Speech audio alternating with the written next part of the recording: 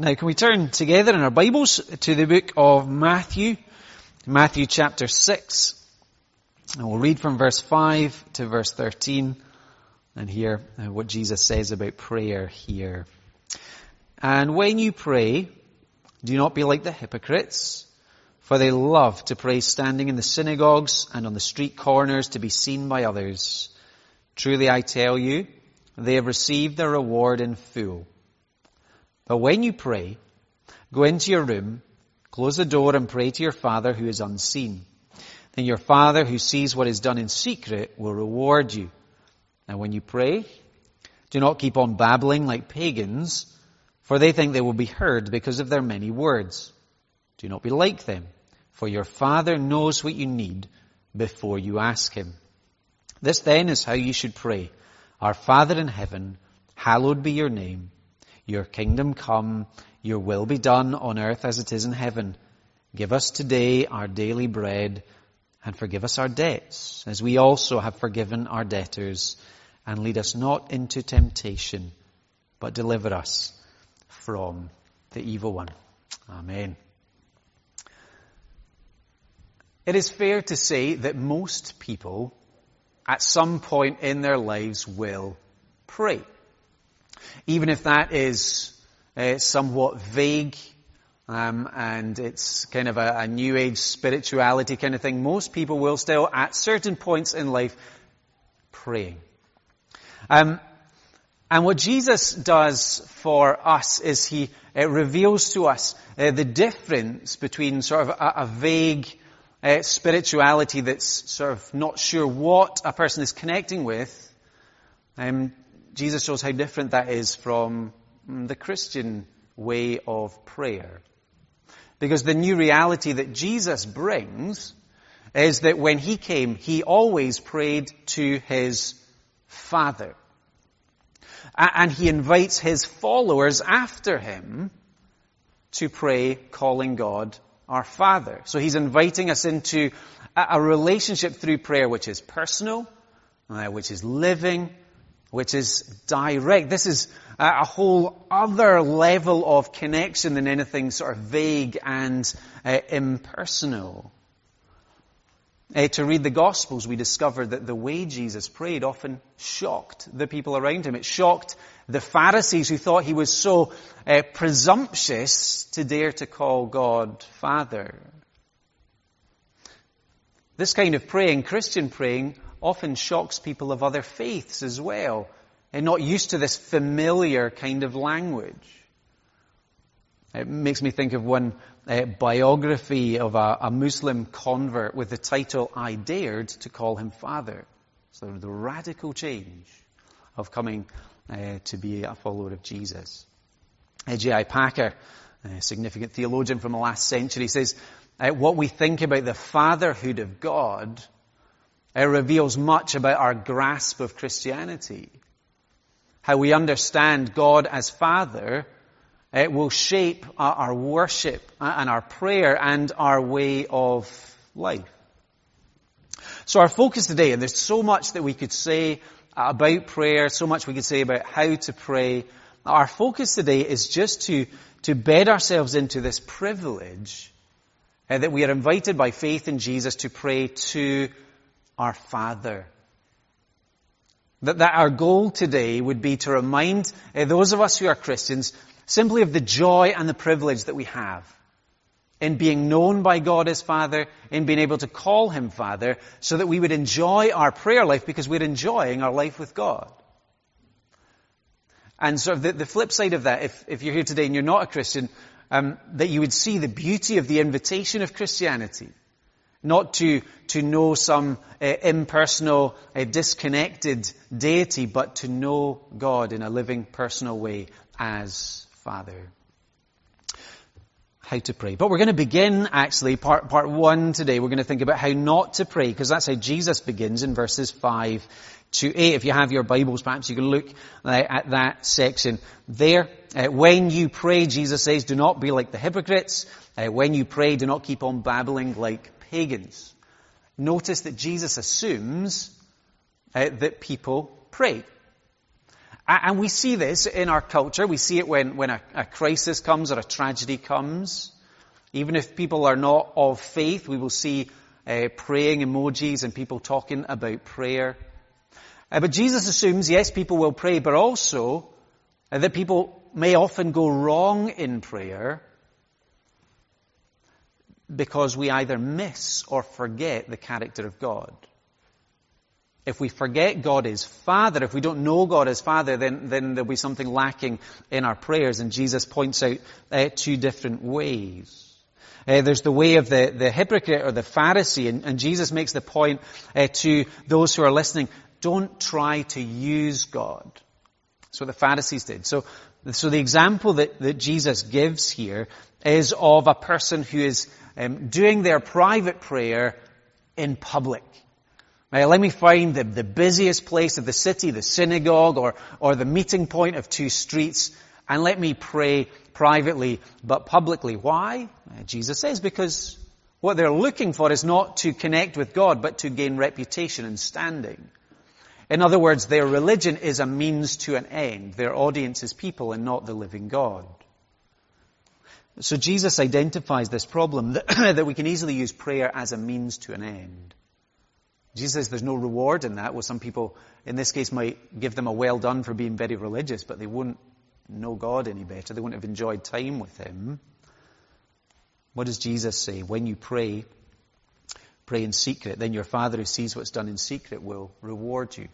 Why does He talk about praying in secret? Praying before the audience of one.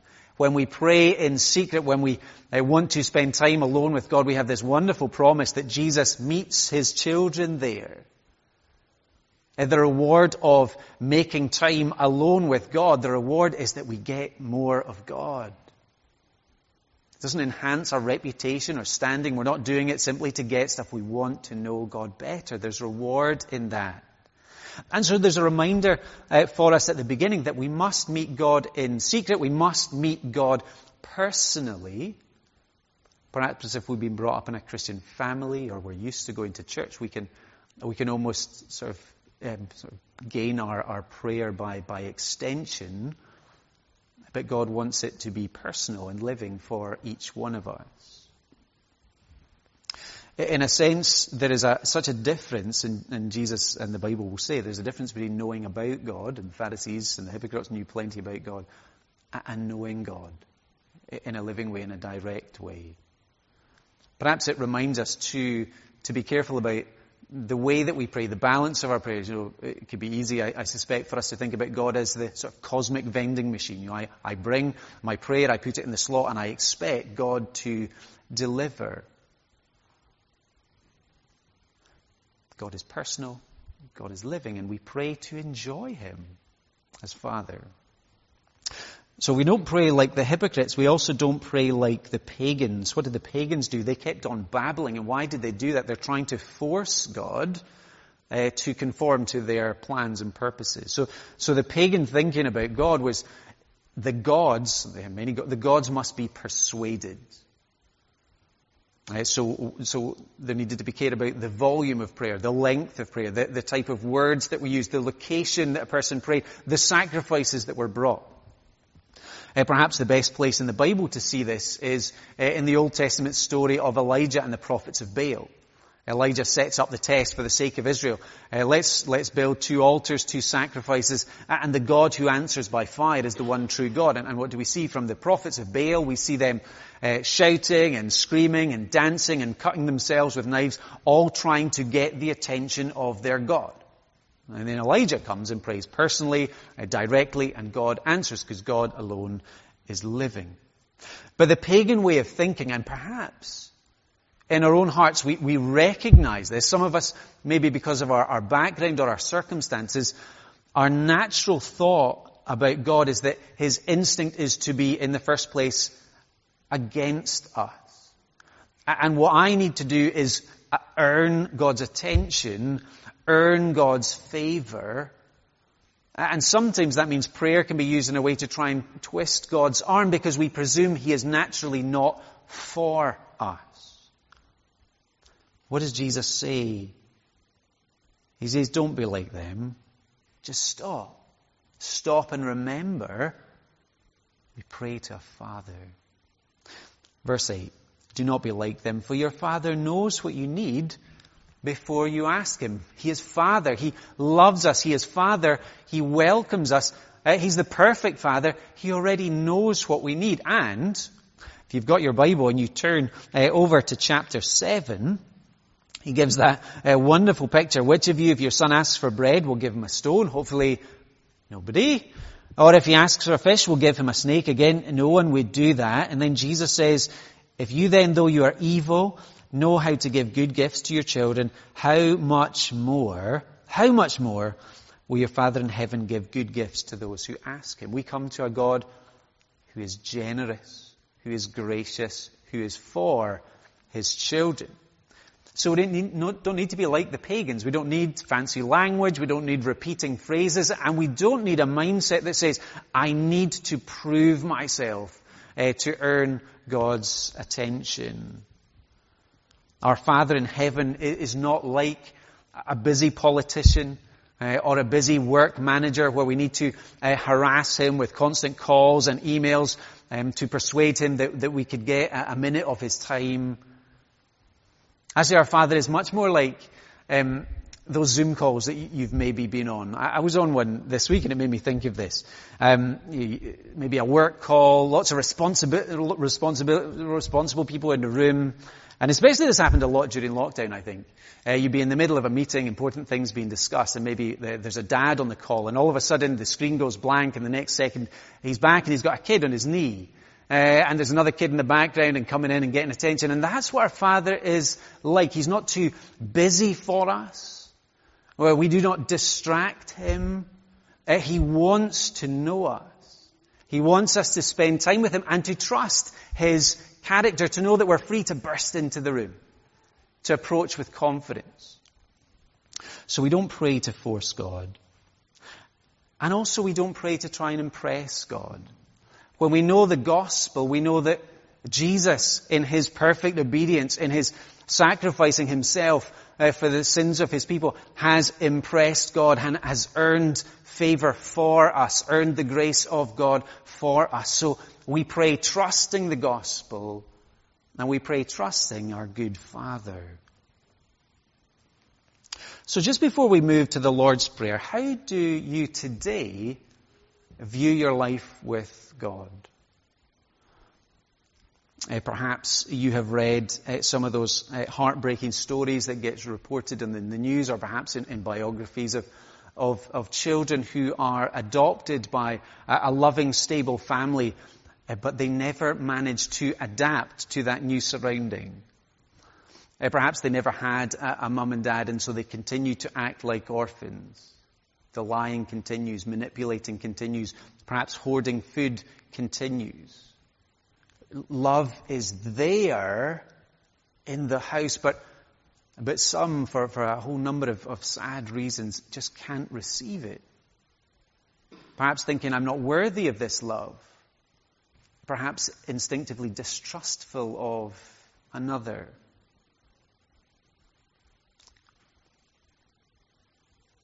Would that describe our life with God?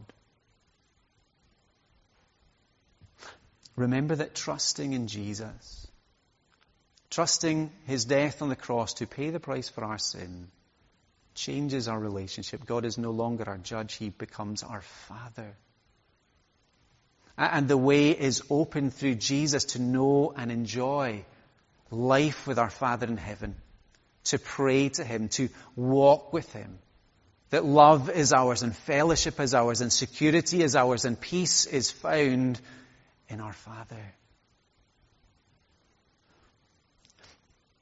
So it's an invitation for us to hear Jesus' words.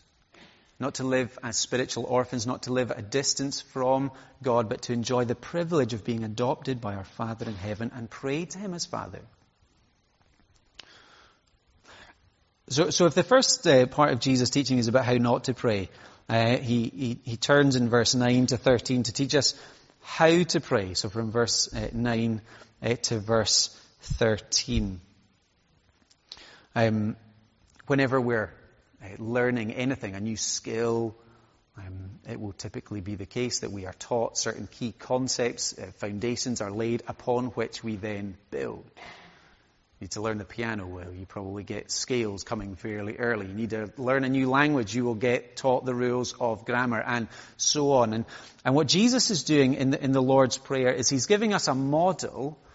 Here is a pattern, here is a set of concepts that we can pray and use and build on to give shape to our prayer lives. So yes, we can use them as they are, but also we can take the ideas and we can expand them and we can begin to pray them personally.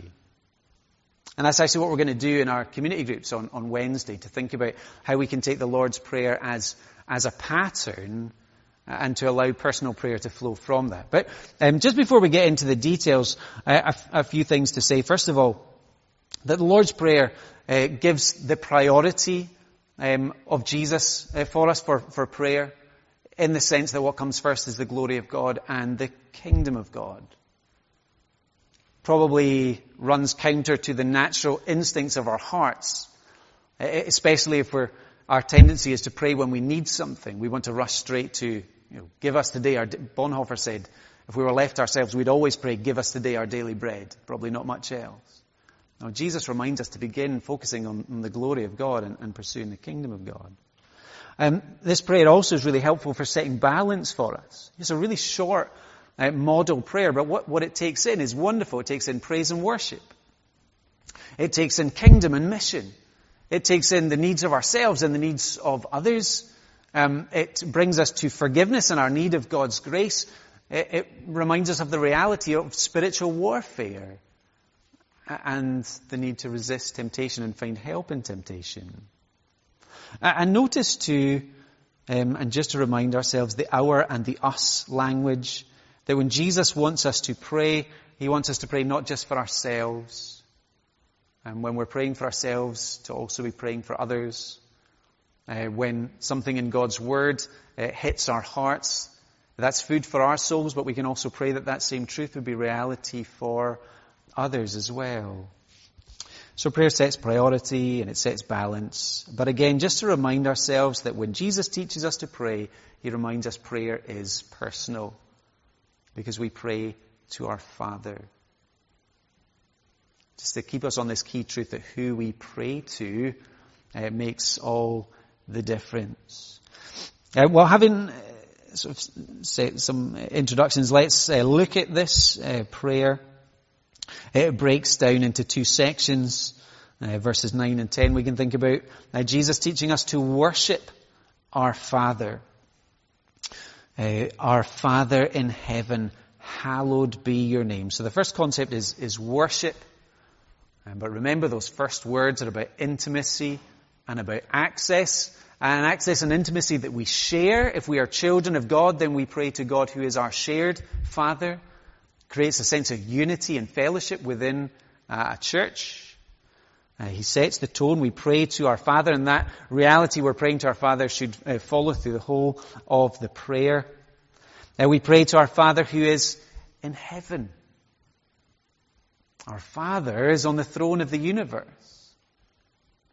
He is great, he is above us, and he is our Father, and he is for us, and he is personal, and we have access. So there's cause to praise God from the very beginning, and there's also cause for confidence as we pray, because he's for us and not against us. The word hallowed is not a word that we hear, apart from in the Lord's Prayer, most likely. We can think of the idea of Jesus teaching us to pray that we would see God as greater than anyone and anything else. See God as more worthy of praise and honor and obedience and sacrifice than anyone or anything else. That we would glorify God as holy and unique and so far above us, perfect in all his ways. It's really significant, isn't it, that where does Jesus begin? He begins with a focus on the glory of God. That the Father is on the throne and not us. And it's a wonderful truth for being able to settle our hearts. For allowing us to be able to rest and trust if we know our God and our God's in heaven and God's on the throne. And this pattern for prayer, just to remind ourselves that it's not just for prayer, it's also the ideal pattern for life. Jesus is teaching us that at the beginning there's nothing greater than knowing God as Father, than glorifying God in our lives, enjoying Him as Father. Do we have that? Is that our reality? That we can worship God as Father. Well, moving from there, verse 10, the second concept, the second building block for prayer is about kingdom. Jesus teaches, your kingdom come, your will be done on earth as it is in heaven. I think important for us to recognize that to pray this prayer is to submit to God's kingship and to God's rule, rather than insisting on ours. This isn't asking God to build my little empire.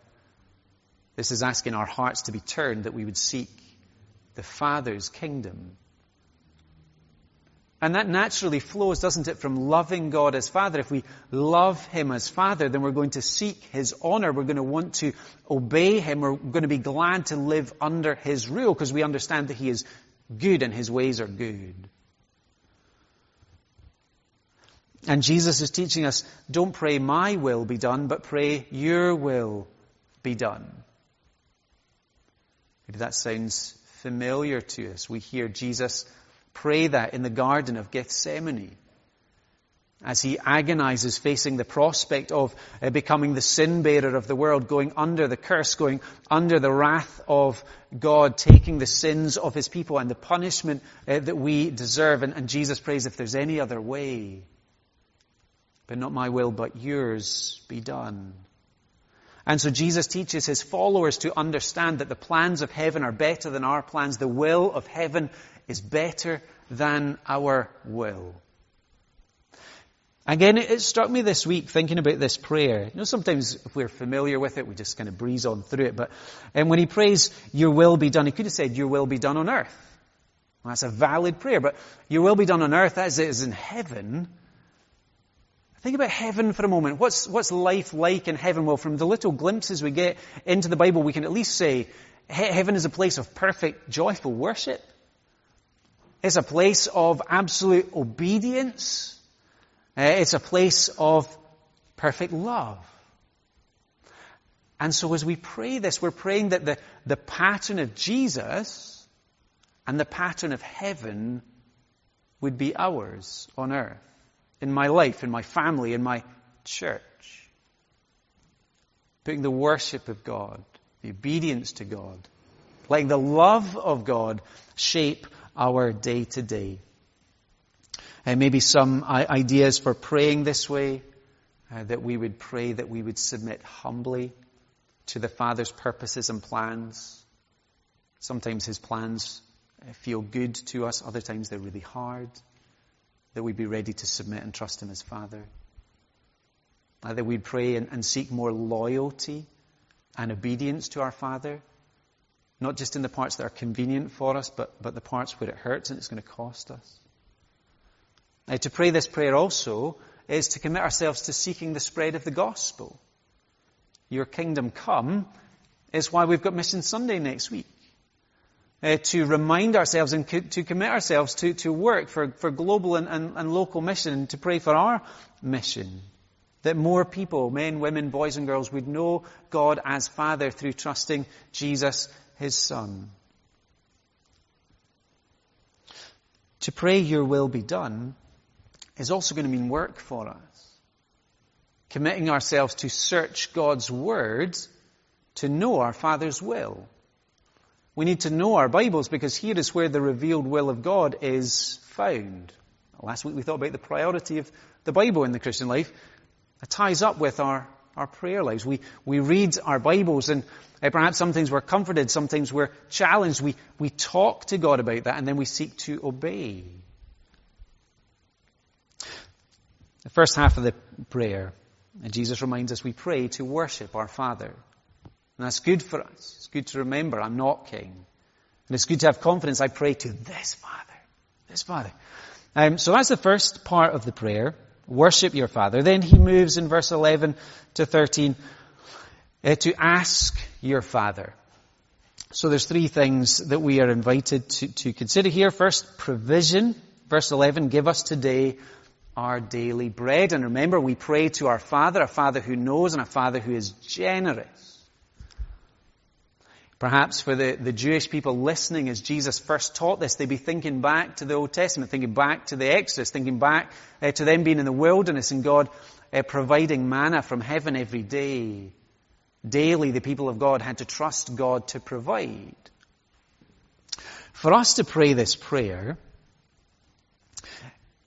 because of the times that we live in, I think in part is asking God to teach us and to show us that we are needy. We have real, deep needs.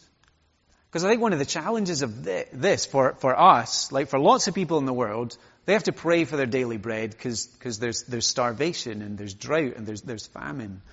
But for us with supermarkets and full fridges and cupboards, it's harder. We can feel comfortable and we've got many resources. And so we need to think deeply when it says, give us today our daily bread. What are we asking? And we're asking for those things that we need in order to do the will of God. And that's going to involve more than just food. It includes food, but it involves more. But it's good for us to stop and remind ourselves that my physical life, my health, my being alive is a gift of God. He needs to sustain me second by second. We're that dependent on our God.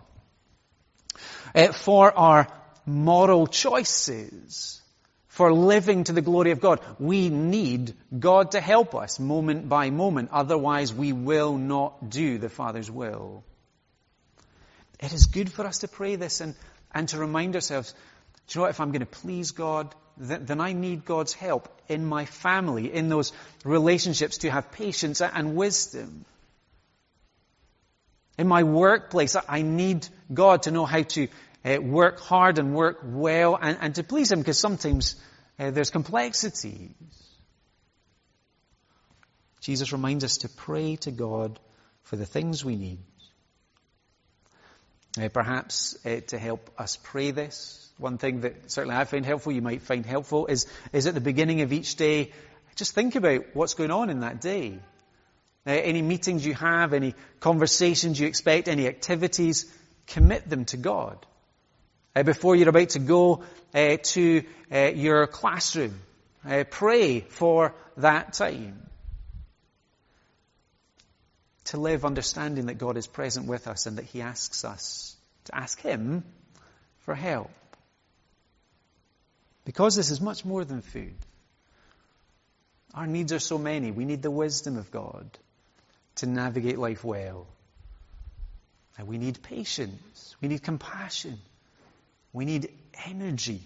In January especially, we need energy and motivation to live to please God, to serve others well. So we pray for provision. Give us today our daily bread.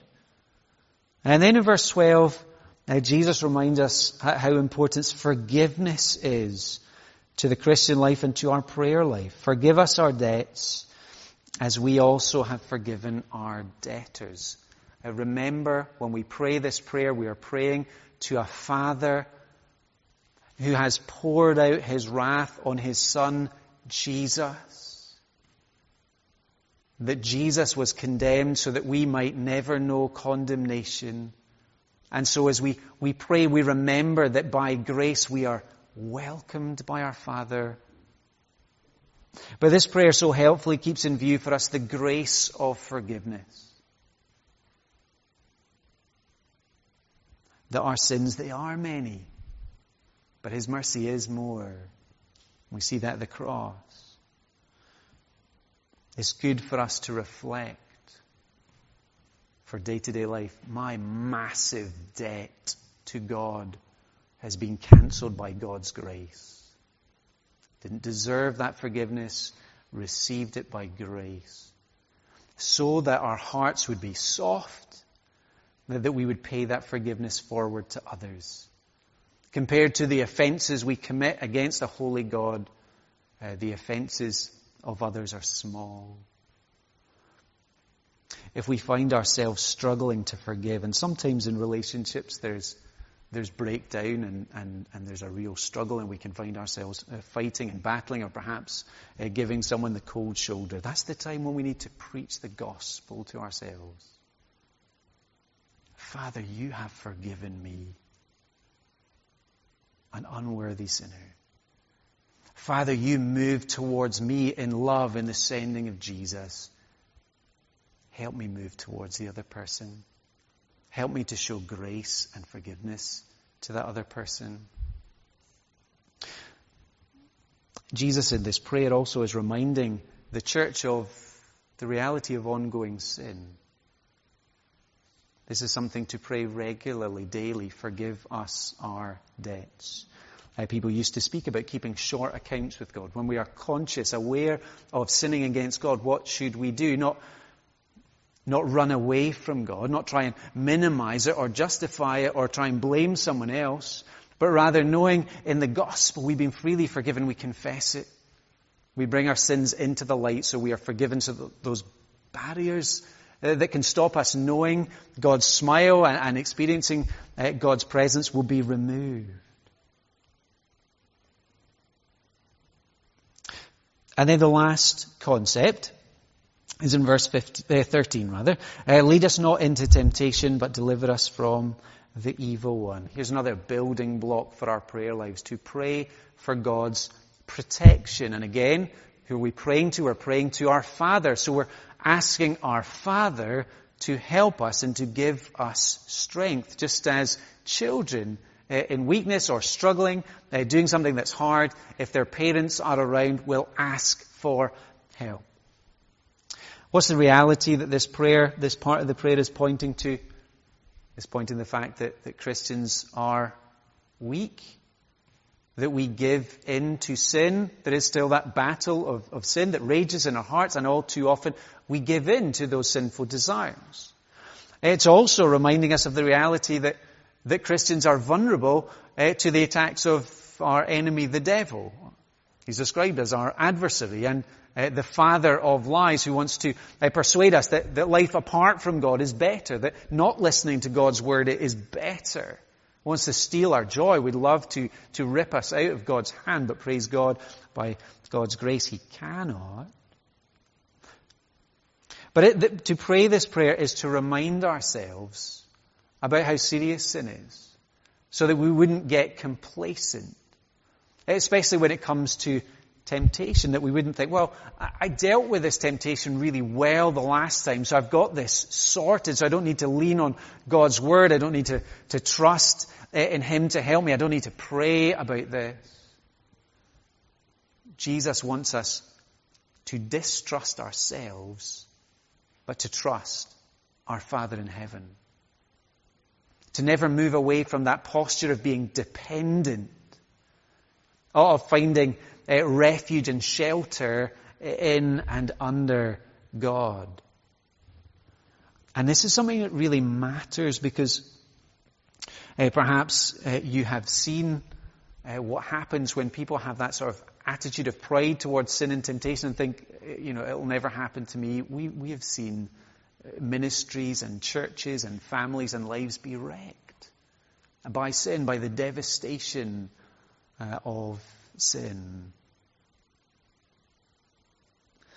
And so in the heat of the battle against sinful desires, when the devil would come and tempt us to unbelief or to disobedience, we need to remember that we are children. We need to cry out to our Father and recognize he's a powerful Father. He's a gracious Father.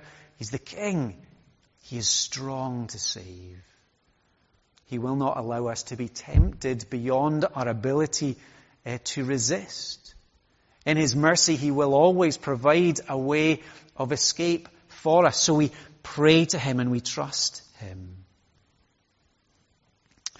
So Jesus says to his followers, to the church, pray to your Father. Returning to where we started, there is no greater privilege on this earth than knowing God as Father in heaven. And this reminds us that we need to know God personally. Not just to know about him, but to know him. To have this direct, living, personal relationship with our Creator, our King, our Savior. Now, what Jesus doesn't teach here is this. He doesn't teach us, how do we get to enjoy this relationship? He doesn't teach us here, how can people like us be children of God? And perhaps that's our question. It's amazing to think, how can people like us, sinful people, be children of God? Well, again, the answer lies in the work of Jesus. Jesus, the eternal Son the Father loves, who came into this world to live, praying, your kingdom come, your will be done. Who came to die, giving his life to atone for sin. Jesus, the Son who is cut off so that we could come home. Jesus, who in love shares with his people the joy of knowing God as Father. If we trust him, put our faith in him. Just as we close, do we have that joy today? If that's not our joy, then pray to God for it. And if we do have that joy, pray to God from that joy, so that we would enjoy relationship with our great Father in heaven. Let's turn again to pray. And after I've prayed, we can pray together the Lord's Prayer. Lord God, we thank you for the teaching of Jesus. Thank you for these words that remind us of the great privilege that we have by your grace of calling you our Father. Lord, may we know more and more of your love and your power, of your wisdom, of your goodness, of your truth and your compassion in our lives. May it shape how we think about ourselves. May it shape our priorities. May it lead us to a concern for mission. May it help us to seek to be reconciled to people. May it make us dependent on you for life and breath and everything else. Lord, that we would seek to praise and glorify you. That as we read your words, it would lead us to praise or to confess sin or to seek your help and to pray for others. Lord, we ask that you would make us as individuals, make us as a church, a people of prayer. Lord, as we pray for ourselves, we also want to pray for the city we find ourselves in. We thank you for it. Lord, as we think about this wonderful invitation to living relationship, we pray for those who are lonely, for those who are hurting, for those who feel forgotten. We also pray for those who are desperately seeking you, but seeking you in the wrong places. Lord, may you in your mercy reveal yourself in truth and power and love, revealing Jesus as the only way of salvation. Lord, we pray that many people in this city would seek you and find you and have that joy of knowing you as Father. Lord, we pray for our students today, as many of them will begin again college and university. Lord, we pray that as there is more in-person times, that would really help with learning. We pray that you would give them that desire to know you in your word and in prayer, so that they might be able to live for you in their classes, among their friends. Lord, that you would guard their hearts, that you would protect them. Help us as a church as we seek to disciple. Lord, we pray for the work of the Christian Union.